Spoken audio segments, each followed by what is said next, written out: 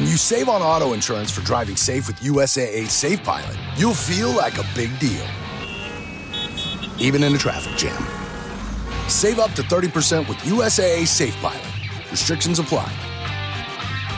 The United States Border Patrol has exciting and rewarding career opportunities with the nation's largest law enforcement organization.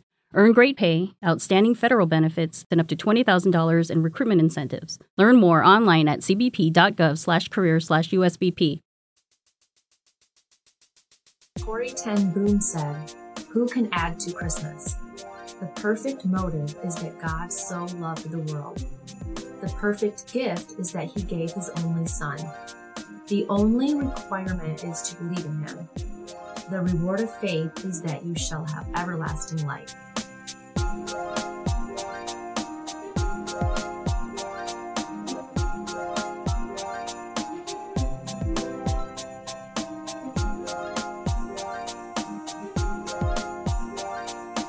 Now, the birth of Jesus Christ took place in this way.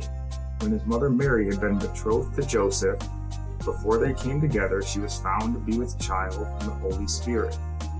And her husband Joseph, being a just man and unwilling to put her to shame, resolved to divorce her quietly. But as he considered these things, behold, an angel of the Lord appeared to him in a dream, saying, "Joseph, son of David, do not fear to take Mary as your wife, for that which is conceived in her is from the Holy Spirit. She will bear a son, and you shall call his name Jesus, for he will save his people from their sins." All this took place to fulfill what the Lord had spoken by the prophet. "Behold, the virgin shall conceive and bear a son, and they shall call his name Emmanuel," which means God with us.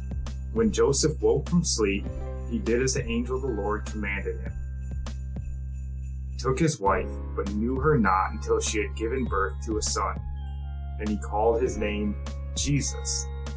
Matthew chapter 1, verse 16 through 25. Now this prophecy referenced here in Matthew 1:23, that was going to be fulfilled through Joseph and Mary. Prophecy given in Isaiah 7:14. It was a prophecy given by Isaiah to King Ahaz over 700 years before Christ's birth. On Isaiah chapter 7, verse 14, Charles Spurgeon notes, "Mothers in olden time called their children by names which had meaning in them. They did not give them the names of eminent persons whom they would very likely grow up to hate, and wish they never heard of. They had names full of meaning which recorded some circumstance of their birth. There was Cain. 'I have gotten a man from the Lord,' said his mother, and she called him Cain, that is, gotten or acquired. There was Seth, that is, appointed, for his mother said, 'God hath appointed me another seed instead of Abel.' Noah means rest or comfort. Ishmael was so called by his mother because God had heard her. Isaac was called Laughter because he brought laughter to Abraham's house. Jacob was called the supplanter, or the crafty one, because he would supplant his brother. We might point out many similar instances. Perhaps this custom was a good one amongst the Hebrews, though the peculiar formation of our language might not allow us to do the same, except in a certain measure. We see, therefore, that the Virgin Mary called her son Emmanuel, that there might be a meaning in his name. God with us. My soul, ring these words again. God with us. Oh, it is one of the bells of heaven. Let us strike it yet again. God with us. Oh, it is a stray note from the sonnets of paradise. God with us. Oh, it is the lisping of a seraph. God with us. Oh, it is one of the notes of the singing of Jehovah when he rejoices over his church with singing. God with us. Tell it, tell it, tell it. This is the name of him who is born today. In the 6th month, the angel Gabriel was sent from God to a city of Galilee named Nazareth, to a virgin betrothed to a man whose name was Joseph, of the house of David. And the virgin's name was Mary. And he came to her and said, "Greetings, O favored one, the Lord is with you." But she was greatly troubled at the saying, and tried to discern what sort of greeting this might be. And the angel said to her, "Do not be afraid, Mary, for you have found favor with God. And behold, you will conceive in your womb and bear a son, and you shall call his name Jesus. He will be great and will be called the Son of the Most High. And the Lord God will give to him the throne of his father David, and he will reign over the house of Jacob forever. And of his kingdom there will be no end." And Mary said to the angel, "How will this be, since I am a virgin?" And the angel answered her, "The Holy Spirit will come upon you, and the power of the Most High will overshadow you. Therefore the child to be born will be called Holy, the Son of God. And behold, your relative Elizabeth in her old age has also conceived a son. And this is the 6th month with her who was called barren. For nothing will be impossible with God."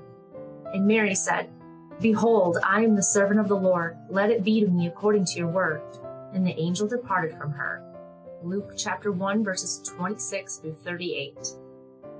And on receiving this news and news from her relative Elizabeth, Mary sung a song. She said, "My soul magnifies the Lord, and my spirit rejoices in God my Savior. For he has looked on the humble estate of his servant. For behold, from now on all generations will call me blessed. For he who is mighty has done great things for me, and holy is his name. And his mercy is for those who fear him from generation to generation. He has shown strength with his arm. He has scattered the proud in the thoughts of their hearts. He has brought down the mighty from their thrones and exalted those of humble estate. He has filled the hungry with good things, and the rich he has sent away empty. He has helped his servant Israel in remembrance of his mercy, as he spoke to our fathers, to Abraham and to his offspring forever." Luke chapter 1, verse 46 through 55. And Zechariah, husband of Mary's relative Elizabeth, on the birth of his son, John the Baptist, gives this great prophecy of not just John, but of the Lord also. And he says, "Blessed be the Lord God of Israel, for he has visited and redeemed his people and has raised up a horn of salvation for us in the house of his servant David, as he spoke by the mouth of his holy prophets from of old, that we should be saved from our enemies and from the hand of all who hate us, to show the mercy promised to our fathers, and to remember his holy covenant, the oath that he swore to our father Abraham, to grant us that we, being delivered from the hand of our enemies, might serve him without fear, holiness and righteousness before him all our days. And you, child, will be called the prophet of the Most High, for you will go before the Lord to prepare his ways, to give knowledge of salvation to his people in the forgiveness of their sins, because of the tender mercy of our God, whereby the sunrise shall visit us from on high, give light to those who sit in darkness and in the shadow of death, to guide our feet into the way of peace." So not only is this a great prophecy from Zechariah, but Zechariah is also quoting Old Testament prophecy about the Lord Jesus. In Luke chapter 1, verse 78, where Zechariah says, "Because of the tender mercy of our God, whereby the sunrise shall visit us from on high." He's making reference here to Malachi chapter 4, verses 1 through 3. And there it says, "For behold, the day is coming, burning like an oven, when all the arrogant and all evildoers will be stubble. The day that is coming shall set them ablaze, says the Lord of hosts, so that it will leave them neither root nor branch. But for you who fear my name, the Son of Righteousness shall rise with healing in its wings. You shall go out leaping like calves from the stall. And you shall tread down the wicked, for they will be ashes under the soles of your feet on the day when I act, says the Lord of hosts." John Piper speaks on this prophecy, saying, Zechariah alluded to this verse and said that with the coming of Jesus, the day was dawning from on high. The Son of Righteousness was rising, and he has been rising all over this world ever since. And one day his rise will reach its noonday brightness, and he will appear in glory, and the final division between the believing and unbelieving will be made. Just one chapter earlier, Malachi prophesied as well about John the Baptist and Jesus, Zechariah acknowledges this as well when he says in Luke chapter 1, verse 76, "And you, child, will be called the prophet of the Most High, for you will go before the Lord to prepare his ways." In Malachi chapter 3, verse 1 through 3 says, "Behold, I send my messenger, and he will prepare the way before me. And the Lord whom you seek will suddenly come to his temple. And the messenger of the covenant in whom you delight, behold, he is coming, says the Lord of hosts. But who can endure the day of his coming, and who can stand when he appears? For he is like a refiner's fire and like fuller's soap. He will sit as a refiner and purifier of silver, and he will purify the sons of Levi and refine them like gold and silver, and they will bring offerings in righteousness to the Lord." John Piper, again on this, says, "Here is a prophet writing 450 years before Jesus, but full of expectation that the Messiah is coming. In chapter 3, verse 1, he says, 'The Lord whom you seek will suddenly come to his temple, the messenger of the covenant in whom you delight. Behold, he is coming, says the Lord of hosts.' And then in chapter 3, verse 2, he says, 'He is like a refiner's fire.'" And John Piper goes on with Malachi chapter 3. He says, "He is a refiner's fire, and that makes all the difference. A refiner's fire does not destroy indiscriminately like a forest fire. A refiner's fire does not consume completely like the fire of an incinerator. A refiner's fire refines. It purifies.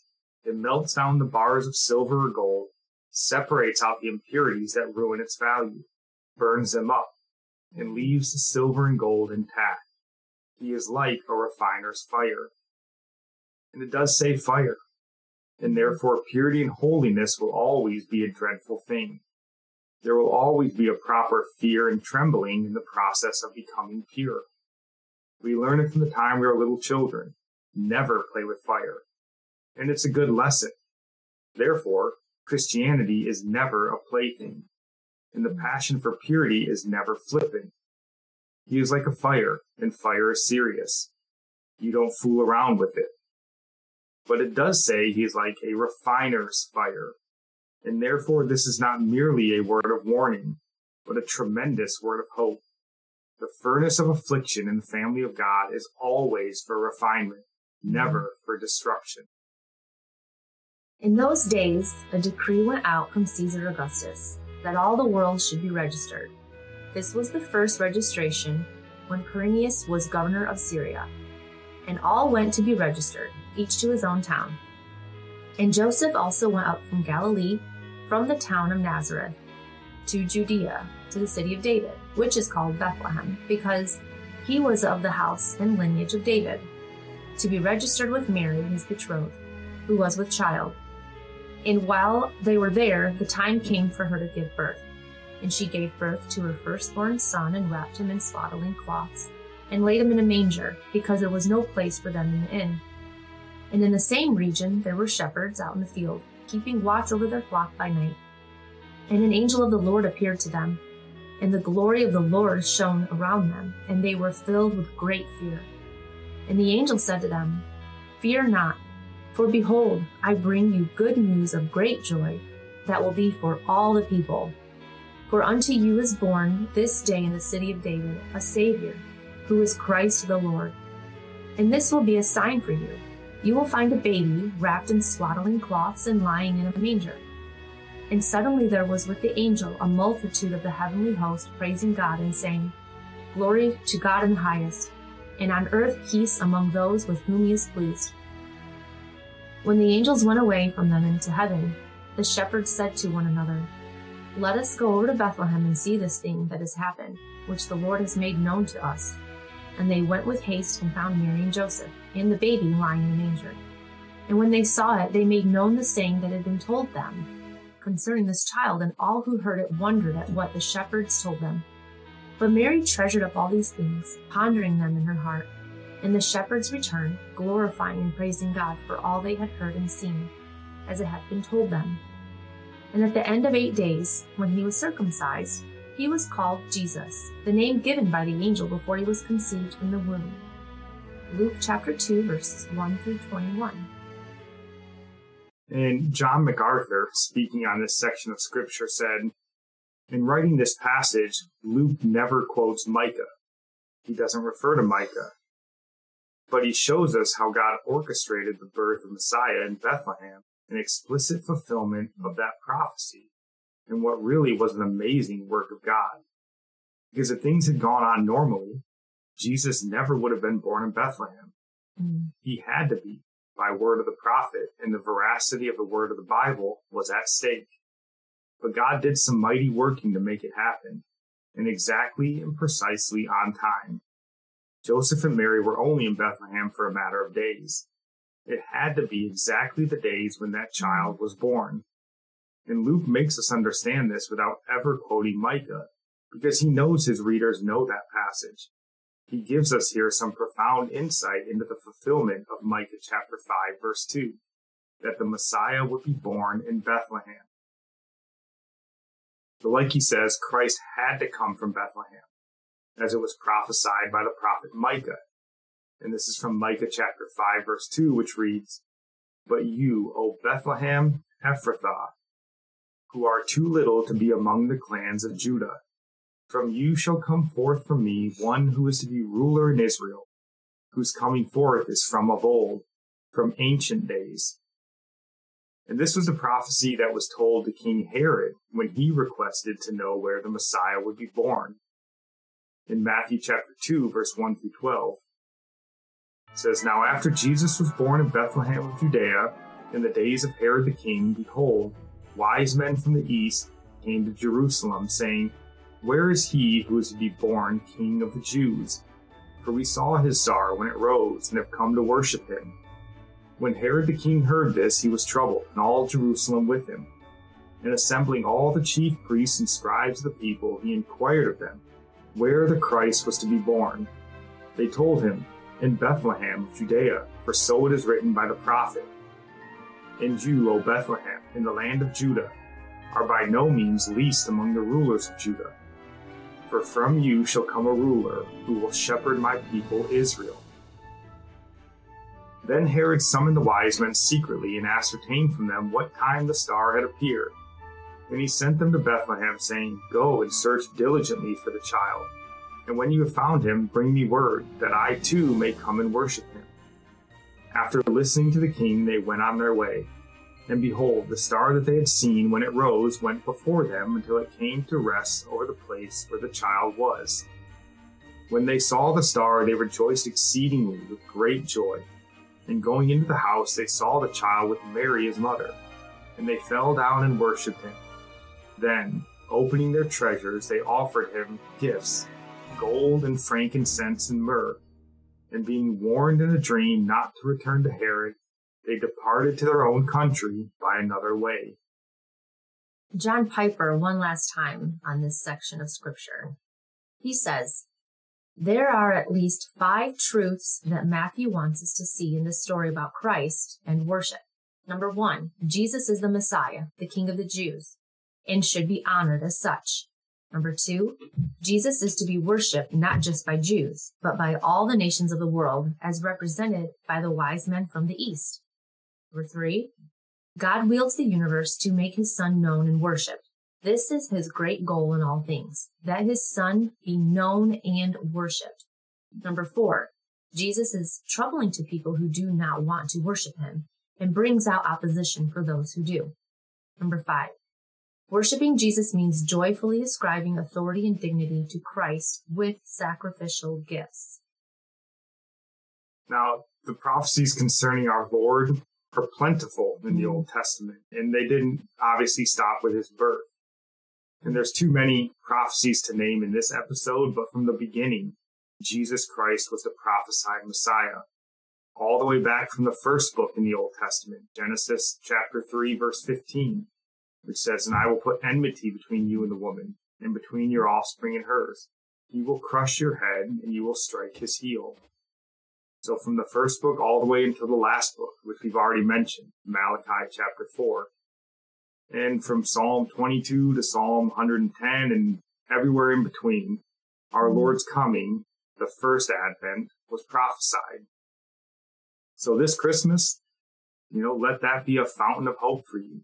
Regardless of what you're going through, Christ came, fulfilling those prophecies of his first coming. And with that, giving us hope and faith that his second coming, or the final advent, is ensured as well. In Revelation chapter 22, verse 10 through 13, the Apostle John records the Lord's words. It reads, "And he said to me, do not seal up the words of prophecy of this book. The time is near. Let the evildoer still do evil, and the filthy still be filthy, and the righteous still do right, and the holy still be holy. Behold, I am coming to you soon. Bring ye my recompense with me, to repay each one for what he has done. I am the Alpha and the Omega, the first and the last, the beginning and the end." So this year, regardless of what the evil one has thrown at you, has been a good year, because it is a year that God has been in complete and total control. We don't always see that, and we don't always want to acknowledge that, especially when bad happens. But we have to be grounded in the truth the Apostle Paul shared with us. And we know that for those who love God, all things work together for good, for those who are called according to his purpose. From Romans 8:28. So as we look to end this Christmas episode, I just want to read from one of Christianity's most well-known devotionals, Oswald Chambers' My Utmost for His Highest. On December 25th, he writes, "His birth in history. That Holy One is to be born will be called the Son of God." Luke chapter 1, verse 35. Jesus Christ was born into this world, not from it. He did not emerge out of history. He came into history from the outside. Jesus Christ is not the best human being the human race can boast of. He is a being for whom the human race can take no credit at all. He is not a man becoming God, but God incarnate. God coming into human flesh from outside it. His life is the highest and holiest, and entering through the most humble of doors. Our Lord's birth was an advent, the appearance of God in human form.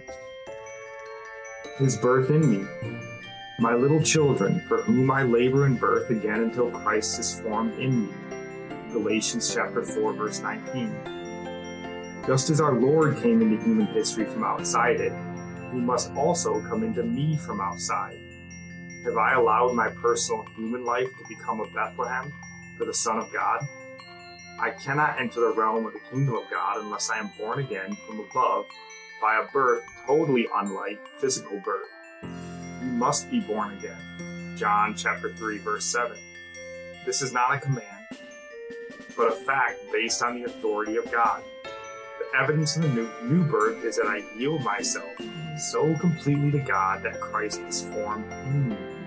And once Christ is formed in me, his nature immediately begins to work through me. God evident in the flesh. This is what is made so profoundly possible for you and for me through the redemption of man by Jesus Christ. So, we do just want to wish you guys a Merry Christmas and a Happy New Year. Yeah, Merry Christmas. God bless.